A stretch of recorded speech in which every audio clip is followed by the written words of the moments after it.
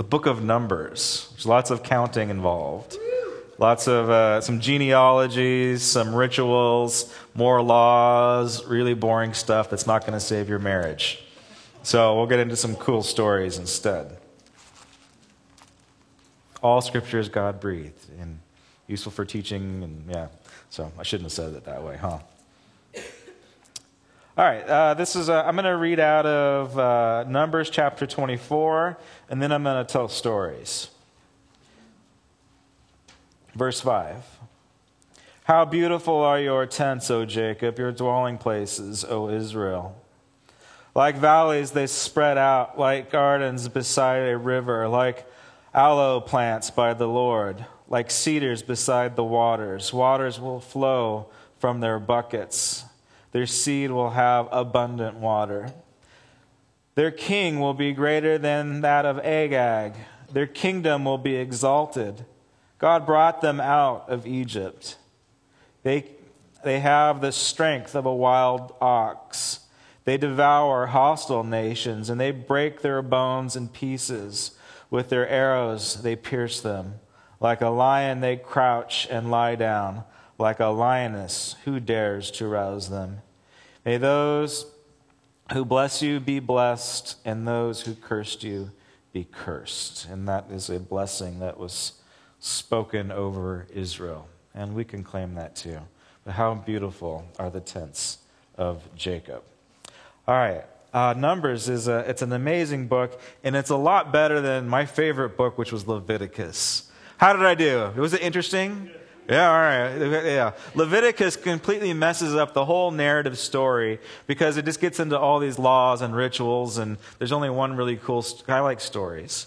There's only one really cool story, and that's when God kills Aaron's sons. So read it. It's an amazing book. But it breaks up the whole story from Genesis to Exodus and messes up the whole narrative. Now, Numbers is a little bit better, but again, there's lots of counting and more counting, and it just doesn't. How are you going to apply counting to your life? You can't. I mean, unless you're into numerology, and I don't suggest you get into numerology because then every time you take 10 steps, he thinks it's going to be something significant when it's not. But it does. What's amazing about Numbers is even though we have all these little details that are important to God, and numbers are important to God, and you're a number and you're important to God, so even though the details are important, we get some amazing stories that we can weave into the narrative of God's big master plan. Now, the book, in reality, should not be called Numbers. It should be called First Gripings. And Job shouldn't be called Job. It should be called Second Gripings. Because this is the main theme of the whole story. There's really nothing else going on except for a lot of whining and complaining and grumbling and griping. And it's driving God nuts. First service, we talked about how it was not only driving God nuts, it was driving Moses nuts. It was driving Moses crazy. So it was driving Moses crazy. Could have been worse. Driving him crazy. Yeah. And Moses was a stud. He probably survived 3 pharaohs. No other person in history could survive 3 pharaohs, let alone one. So one when he was born, floating down the river when his mom saved him, and Miriam saved him when he was a very infant. So he survived that pharaoh that was killing all the young boys. He survived the pharaoh when he was a younger man. He killed an Egyptian and fled.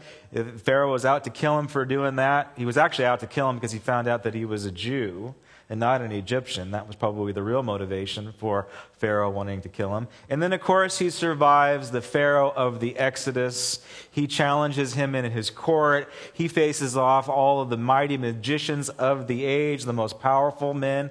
And I do believe that Pharaoh's magicians, they actually were functioning in supernatural power. Like they can do signs and wonders too.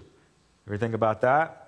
And he was able to overcome them, even though that he had this insecurity of this speech impediment. He overcame that. If you read the text, you see that he doesn't need Aaron speaking for him anymore. He can speak for himself now. And then he splits the Red Sea. He's the most powerful leader that the world has ever seen, leading 1 million people out into the promised land, or into the desert at first. He even survives God, because God wanted to kill him too.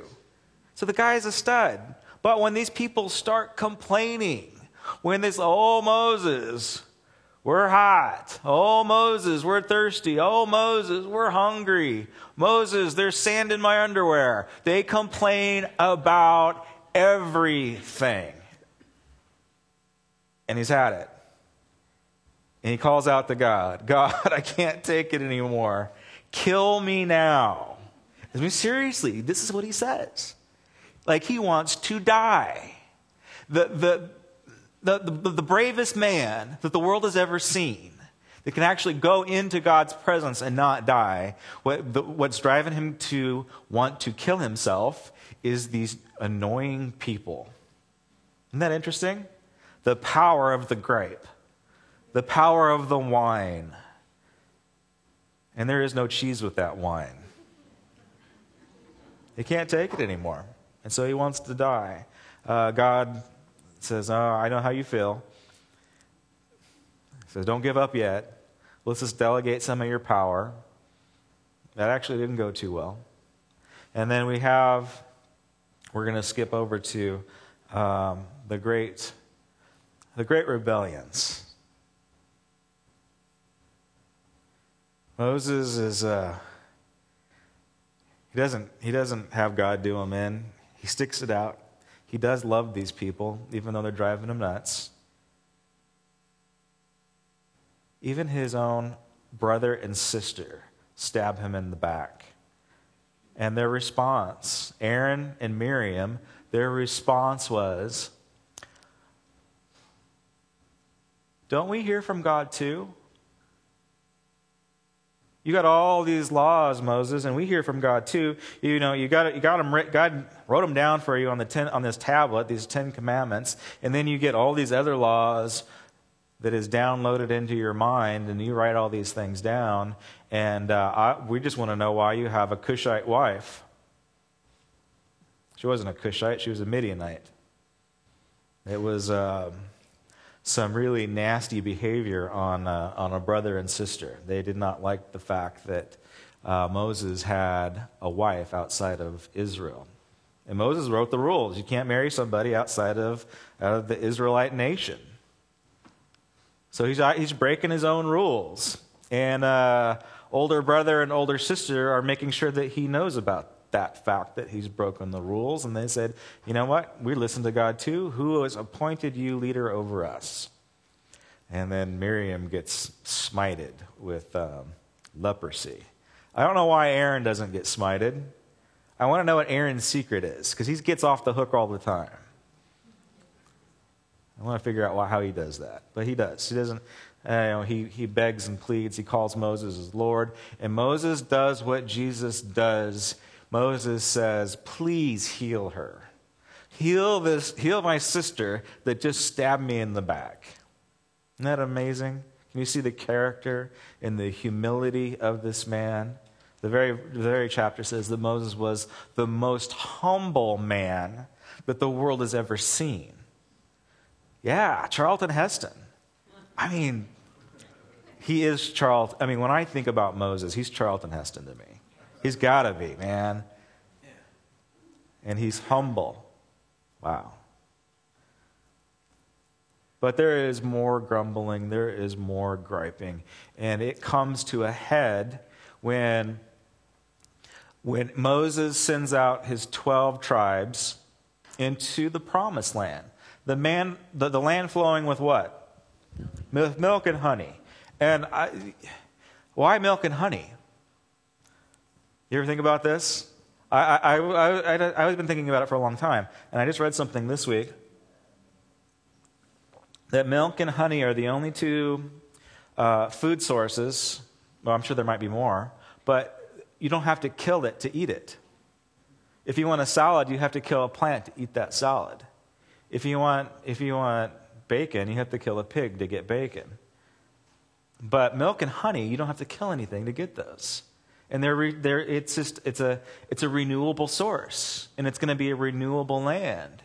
And so he sends these 12 spies into the land, and sure enough, they say, you are right. It is a land flowing with milk and honey, and we get this big giant thing of grapes and figs and pomegranates. This place is awesome with the exception of the Nephilim, which is a mythical monster.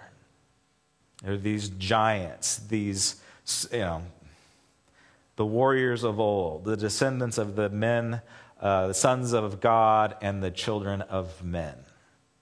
And so, we can't overcome those guys. Those guys are huge. And on top of that, the city walls are fortified. It's impossible. We can't do it. And this is what the Israelites say. They said, when we were in Egypt, we ate fish, and we had cucumbers, and we have melons, and now all we get is this bread from heaven and this icky manna. And we're tired of it. And it would be better for us to go back to Egypt, because if we go back to Egypt, at least we would have those things instead of this tasty manna. So why did you lead us out into the desert to die? And now what you are saying is, we are going to take you into this promised land to be killed by the sword. And this is a big deal, folks, because what kind of a relationship do we have with God right now? You know? We have a covenant relationship with God right now. It's a contract. It's an if-then type of contract. If you behave yourself and if you obey the rules, then I will bless you with a good land. If you read your Bible and say a prayer, then you're going to have good health.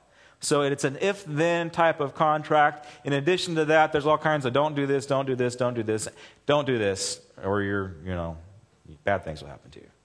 So, what was part of the contract?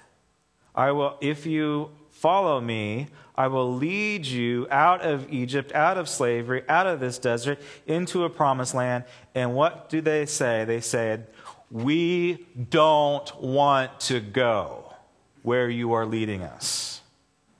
And we are making all kinds of excuses as to why we don't want to go, as to why we want to return back to slavery. Because we like cucumbers and Nile fish. I'm sure they don't taste good. They want to go back. They want this security of slavery. They want the security of prison food. And this breaks God's contract.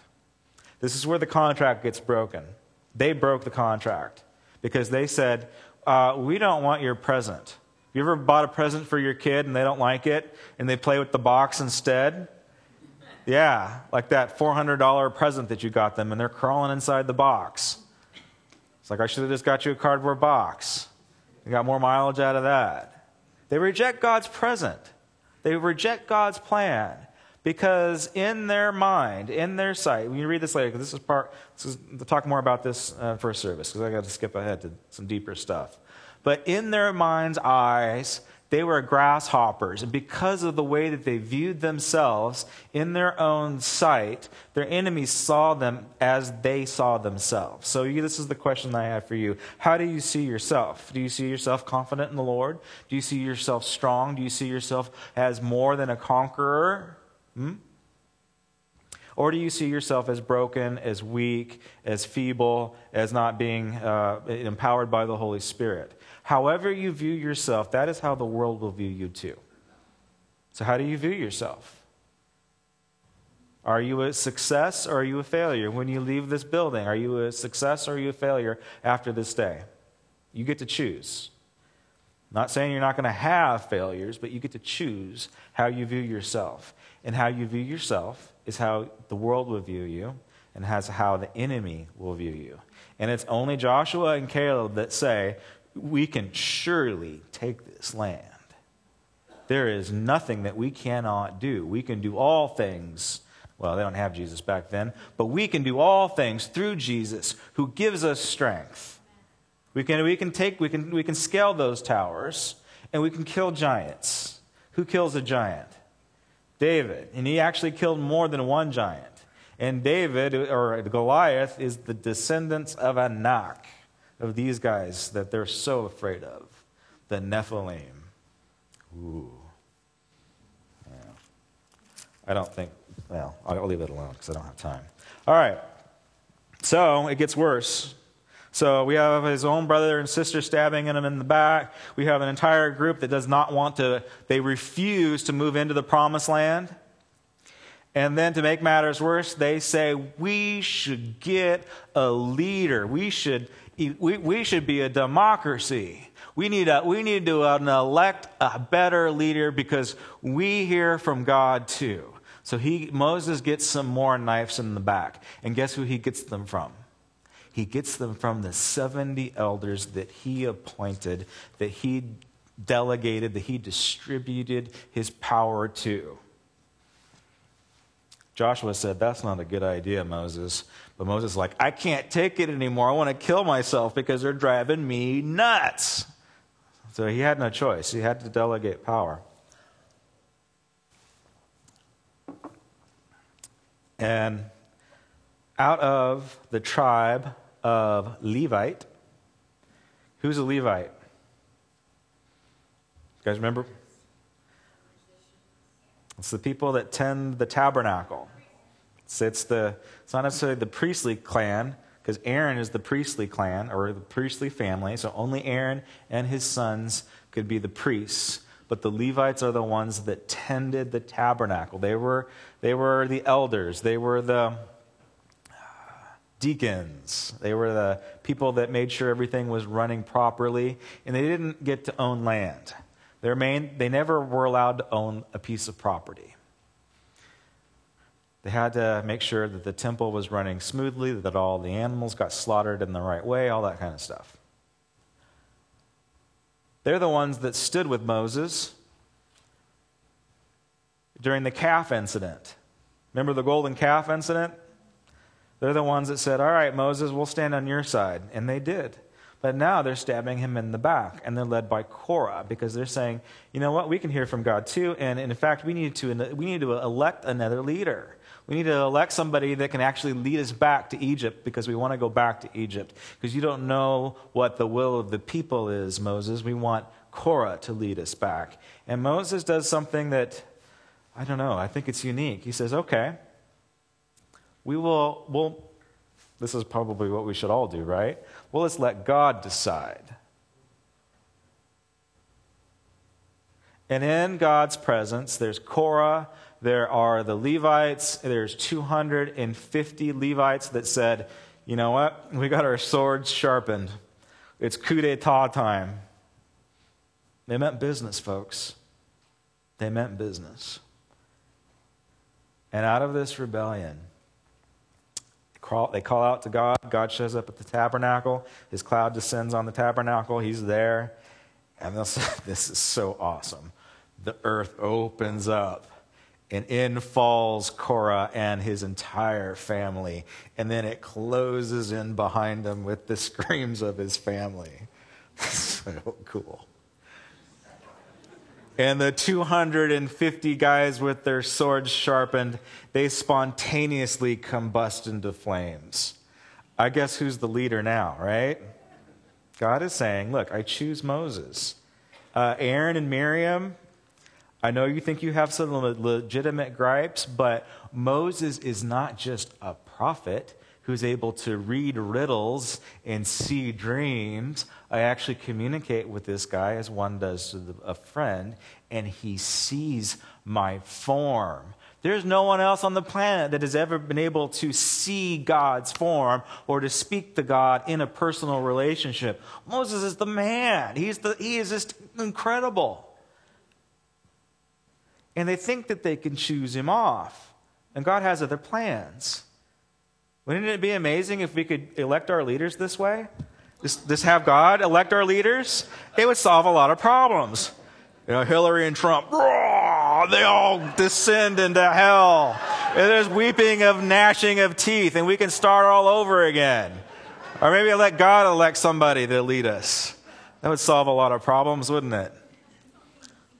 That's the way to do it. Leviticus is a very difficult book. Numbers is a very difficult book too. God kills. God personally kills up to 20,000 people in this book. Our good and loving God kills that many people. I don't think preachers really preach this that much, do they? Have you ever heard that preached? It doesn't preach well. I can maybe later tell you why I think that happened, but God takes sin seriously. What do you think the takeaway is for this sermon today? What is the practical application for you? If you gripe, God's going to kill you. If you whine, and if you're whining and griping, God's going to kill you. He'll either open up the earth and swallow you, and there'll be weeping and gnashing of teeth, or maybe you'll just blow up. Maybe your skin will melt off, like in the Raiders of the Lost Ark. That's what's going on. Thank God for Jesus, right? See, Moses had a revelation of Jesus, even though that he didn't think that he did. That's why he was able to talk to God face to face, as one does to a friend. That's why when his sister got leprosy, he said, God, please heal her. That's why when the Israelites were complaining and God wants to kill him, he says, don't kill him now. Don't you remember your promise? And God's like, look, we can just start all over with you. And Moses says, no, let's not start over with me. Let's give these guys a second chance. He intercedes. He's always acting like Jesus. Now, then there's the incident of the rock. Oh, Moses, we're so thirsty. And this is, I have a hard time with this one. I'm going to tell you. This one I struggle with. I mean, all the amazing things that Moses does. He loses his temper. They're begging for water. They want to stone Aaron and Moses. They've forgotten about all the amazing miracles that Moses and Aaron have done. And they're going to kill him. The people are going to kill Moses and Aaron. And so finally, Moses is like, all right, let's just do another miracle. God says, speak to the rock, and then water is going to pour out of the rock. And Moses is so frustrated, instead of speaking to the rock, he's disobedient towards God, and he strikes the rock twice. And God's not okay with that. There's got to be more going on. Moses is not allowed to go into the promised land after this. And neither is Aaron, because he was disobedient on this one thing, striking the rock instead of speaking to the rock. There's a lot going on in this story that we just don't know. I want to know why. Well, I mean, not that I have issues with God, but what's going on? What's the issue with all these calves and cults? And why did Korah think that he could get away with it? And Moses doesn't get to go in, and Aaron doesn't get to go in. One of the most not touching, but emotional scenes in this story is God says to Aaron, it's time, Aaron. You're going to ascend to Mount Hor with Moses, your younger brother, and Eleazar, your son. And they go and they climb up on top of the Mount Hor. And Aaron takes his clothes off, or Moses takes his clothes off, and he dresses Eleazar. And he says, now you're going to sleep with your ancestors. And then Moses and Eleazar come down off the mountain. Same thing happens with Moses. He goes up on top of the mountain. He's able to see the promised land, but he's never able to go in because of that one incident. It's tough. I don't understand. It's a tough one. But again, that's between Moses and God, and I don't know why. But the thing that we got to get into our heads is that whining and griping slows us down, if not dismantles relationships, but it also keeps us and can keep us from moving into God's presence. When Miriam was smited with leprosy, they were supposed to pack up and go. But they couldn't move. It slowed them down because she had to wait 7 days for her leprosy to go away. So whining and griping and complaining will slow you down. And it will also keep you from moving into God's promise. You can't be blessed unless you're moving into God's promise. Regardless of all this stuff that's going on, God is intent on blessing his people. And all right, again, heavy book, right? 20,000 people God kills. I mean, this is tough stuff. There's a lot of really boring laws in here. It's a heavy book. And then we get into some comedic relief. We get into, I have never, this is what's amazing about this 66 series thing that we're doing, is because I have never preached Balaam on a Sunday morning. I've done it like 20 years ago when I was teaching Sunday school, but I've never taught Balaam. And it is comic relief. When you read it, you're like, that's not very funny. No, it's funny, folks. Like talking donkeys is funny. And so Balaam is a prophet. And he actually has some kind of understanding of God because he's a prophet of God. Yet he's from Mesopotamia, but he's not an Israelite. Not quite sure what ethnicity he was, but he came from Iraq.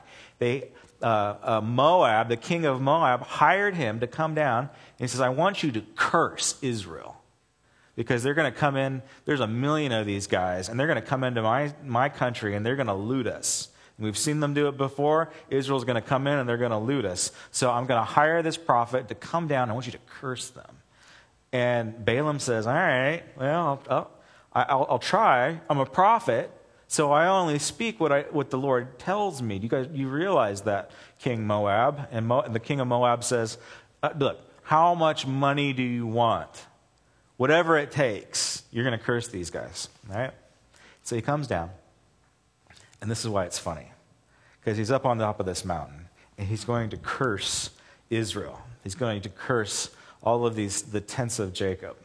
And he gets up there, and he's like, trying to curse, trying to say bad words, trying to hex them and jinx them, and then out comes blessings. Remember that scripture that I read this morning? That came out of Balaam's mouth. Not Moses, not Aaron. It came out of the enemy of God's mouth. That beautiful, poetic blessing came out of the enemy of God's mouth. We have to get this. Look, you guys we can complain about our situation, our relationships, our circumstances, the government. We can whine about all this stuff, but you got to understand that God is out to bless you. He wants to see the best in you. And the enemy of God cannot curse you. You need to get this. If you are a child of God, if you stepped across the line of faith, if you have a personal relationship with the man Jesus, it is impossible for the enemy to curse you spiritually. He can't do it.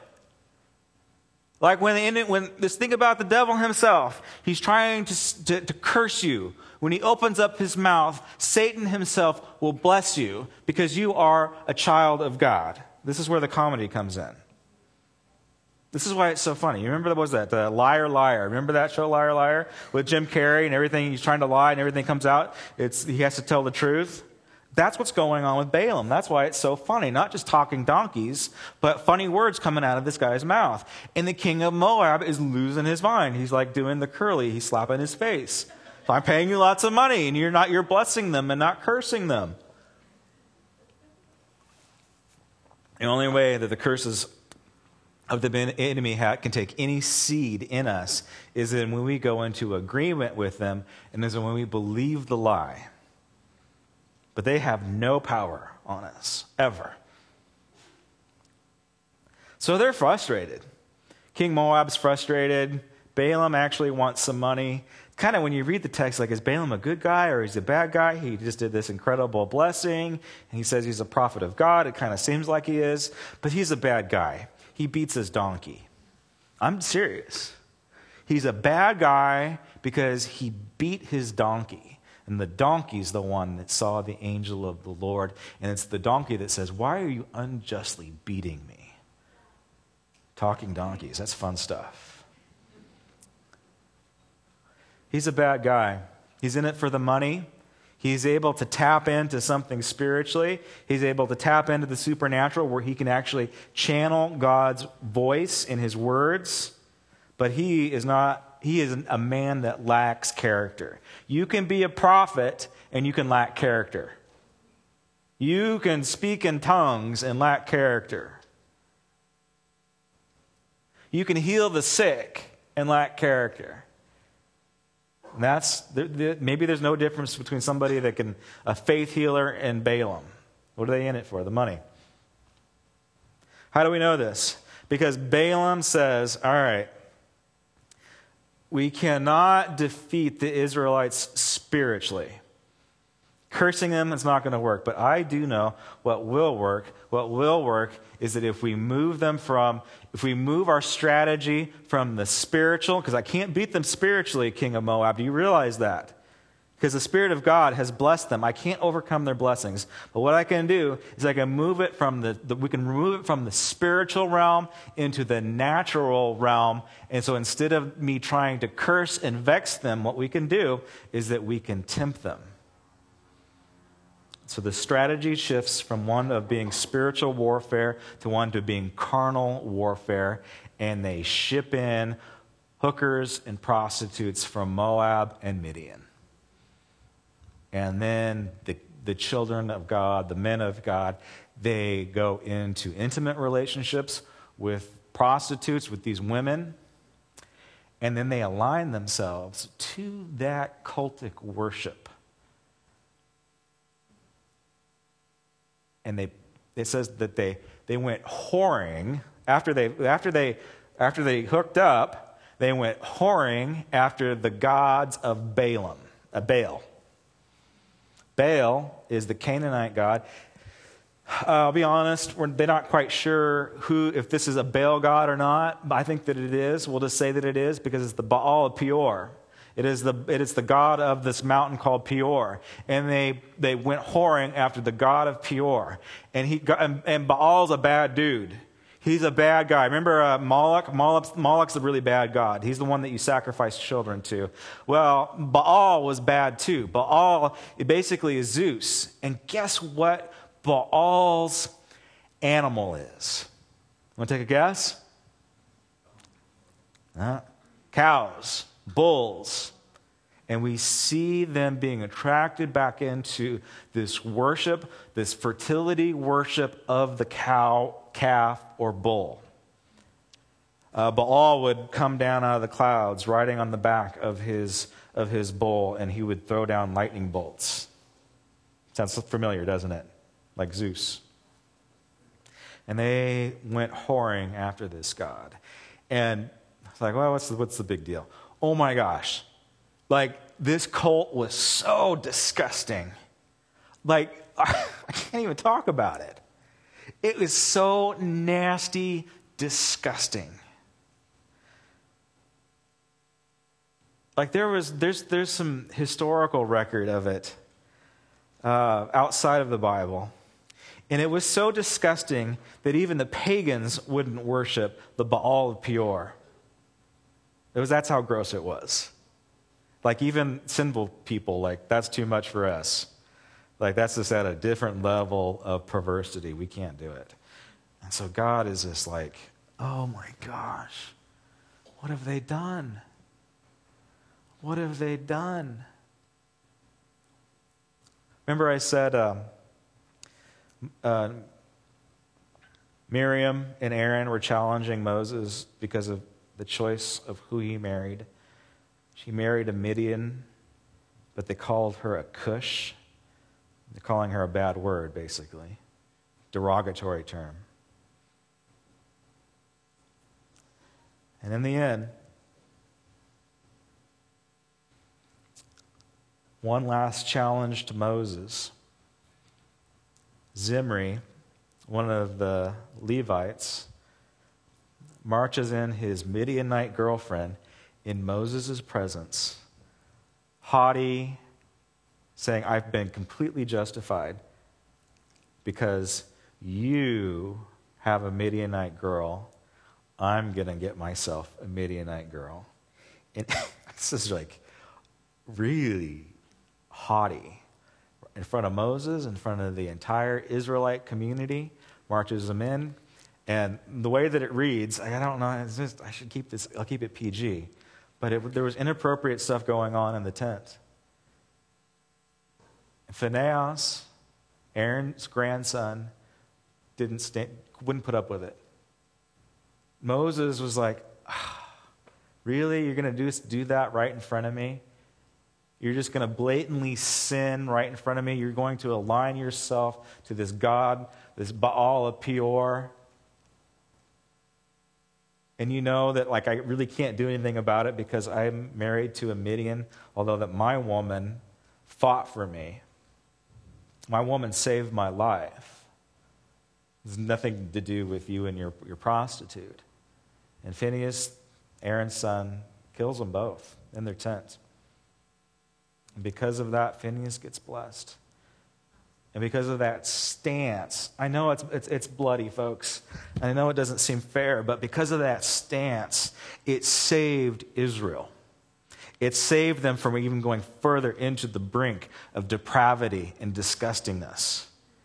And if he hadn't, the younger generation that does go into promised land, that does follow Joshua into promised land, because they hadn't stood up for justice and doing the right thing and being holy, saying, God has designed you. It is his will that Israel is a holy nation, a nation of priests. If Phinehas hadn't have done that, who knows if they would have even made it into the promised land. Because one young man stood up for the right thing. Years later, they go in, they take the land. They take parts of it, they take most of it. But God's will is done, and it's actually done in the kingdom. But years later, I don't know when we'll get to this in 1 Kings, when King Solomon, David's son, when he establishes and builds based off of the tabernacle, when he builds the temple of God, where God's presence shows up like he did when he did in the temple. It is Shekinah glory in the temple of God. Guess who else went whoring after other religions? Solomon does.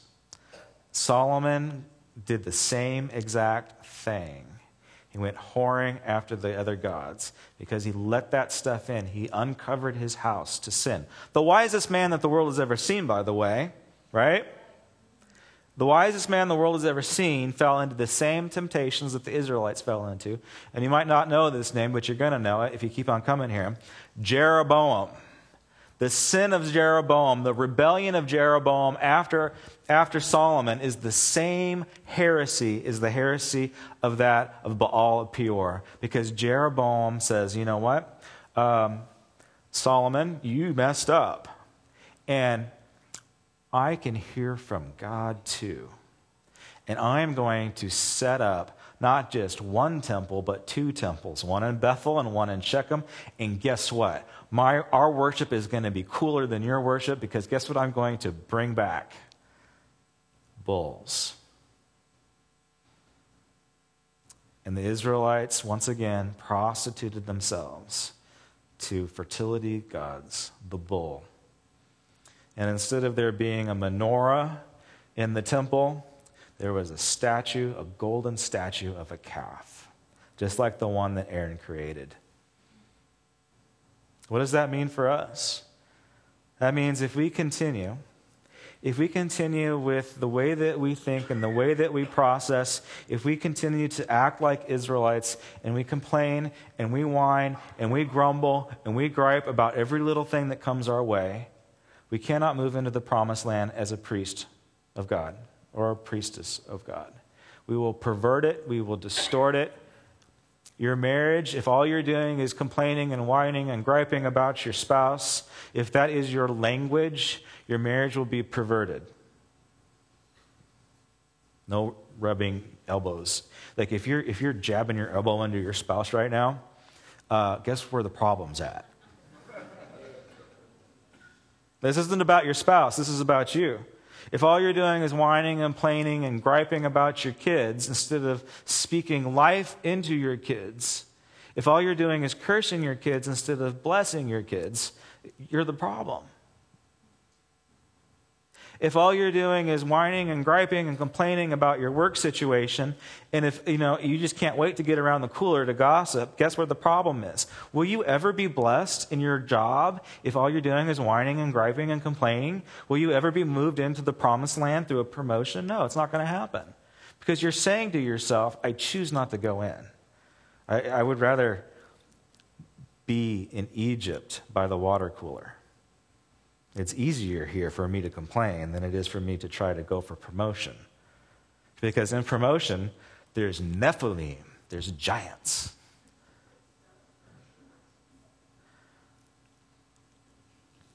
That is why, in this political season, it's so important that we guard our hearts. The enemy of God would love to breed curses into the body of Christ. That is why I would really like to see the earth open up during the next debate and consume all of the candidates.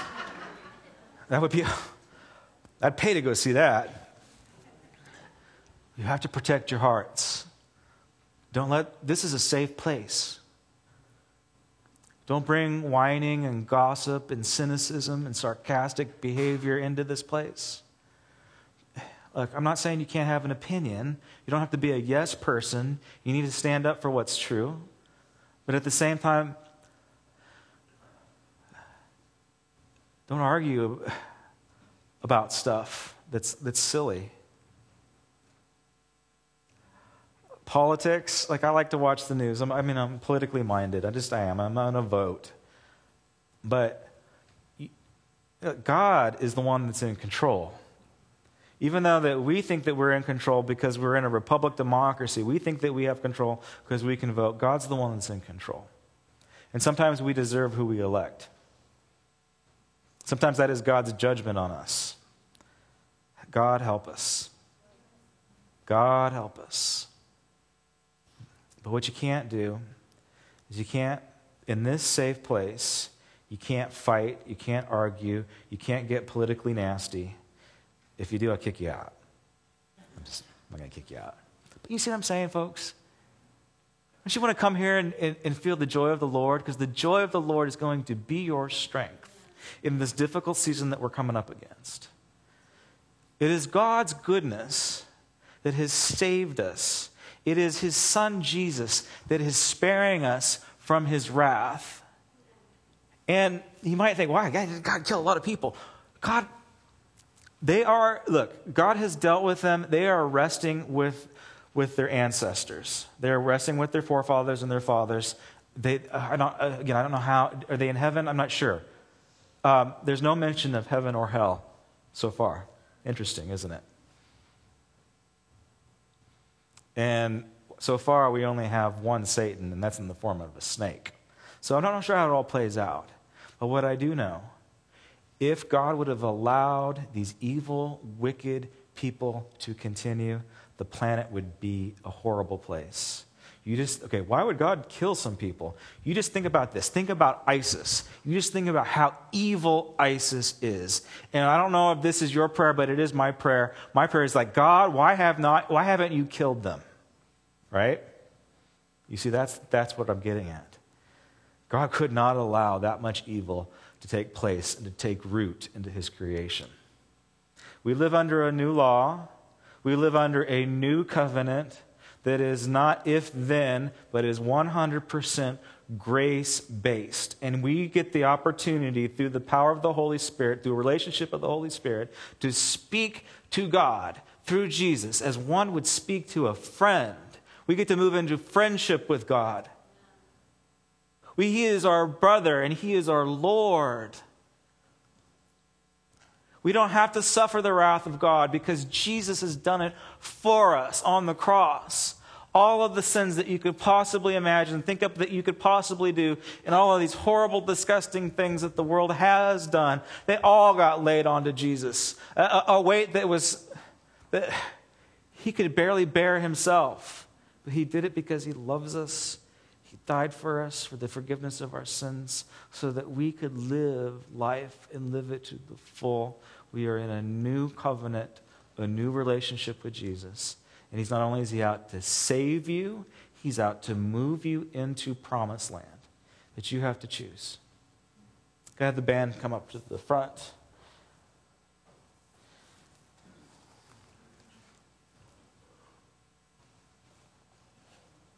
How you doing? Doing good? What's the moral of the story? What's the take home?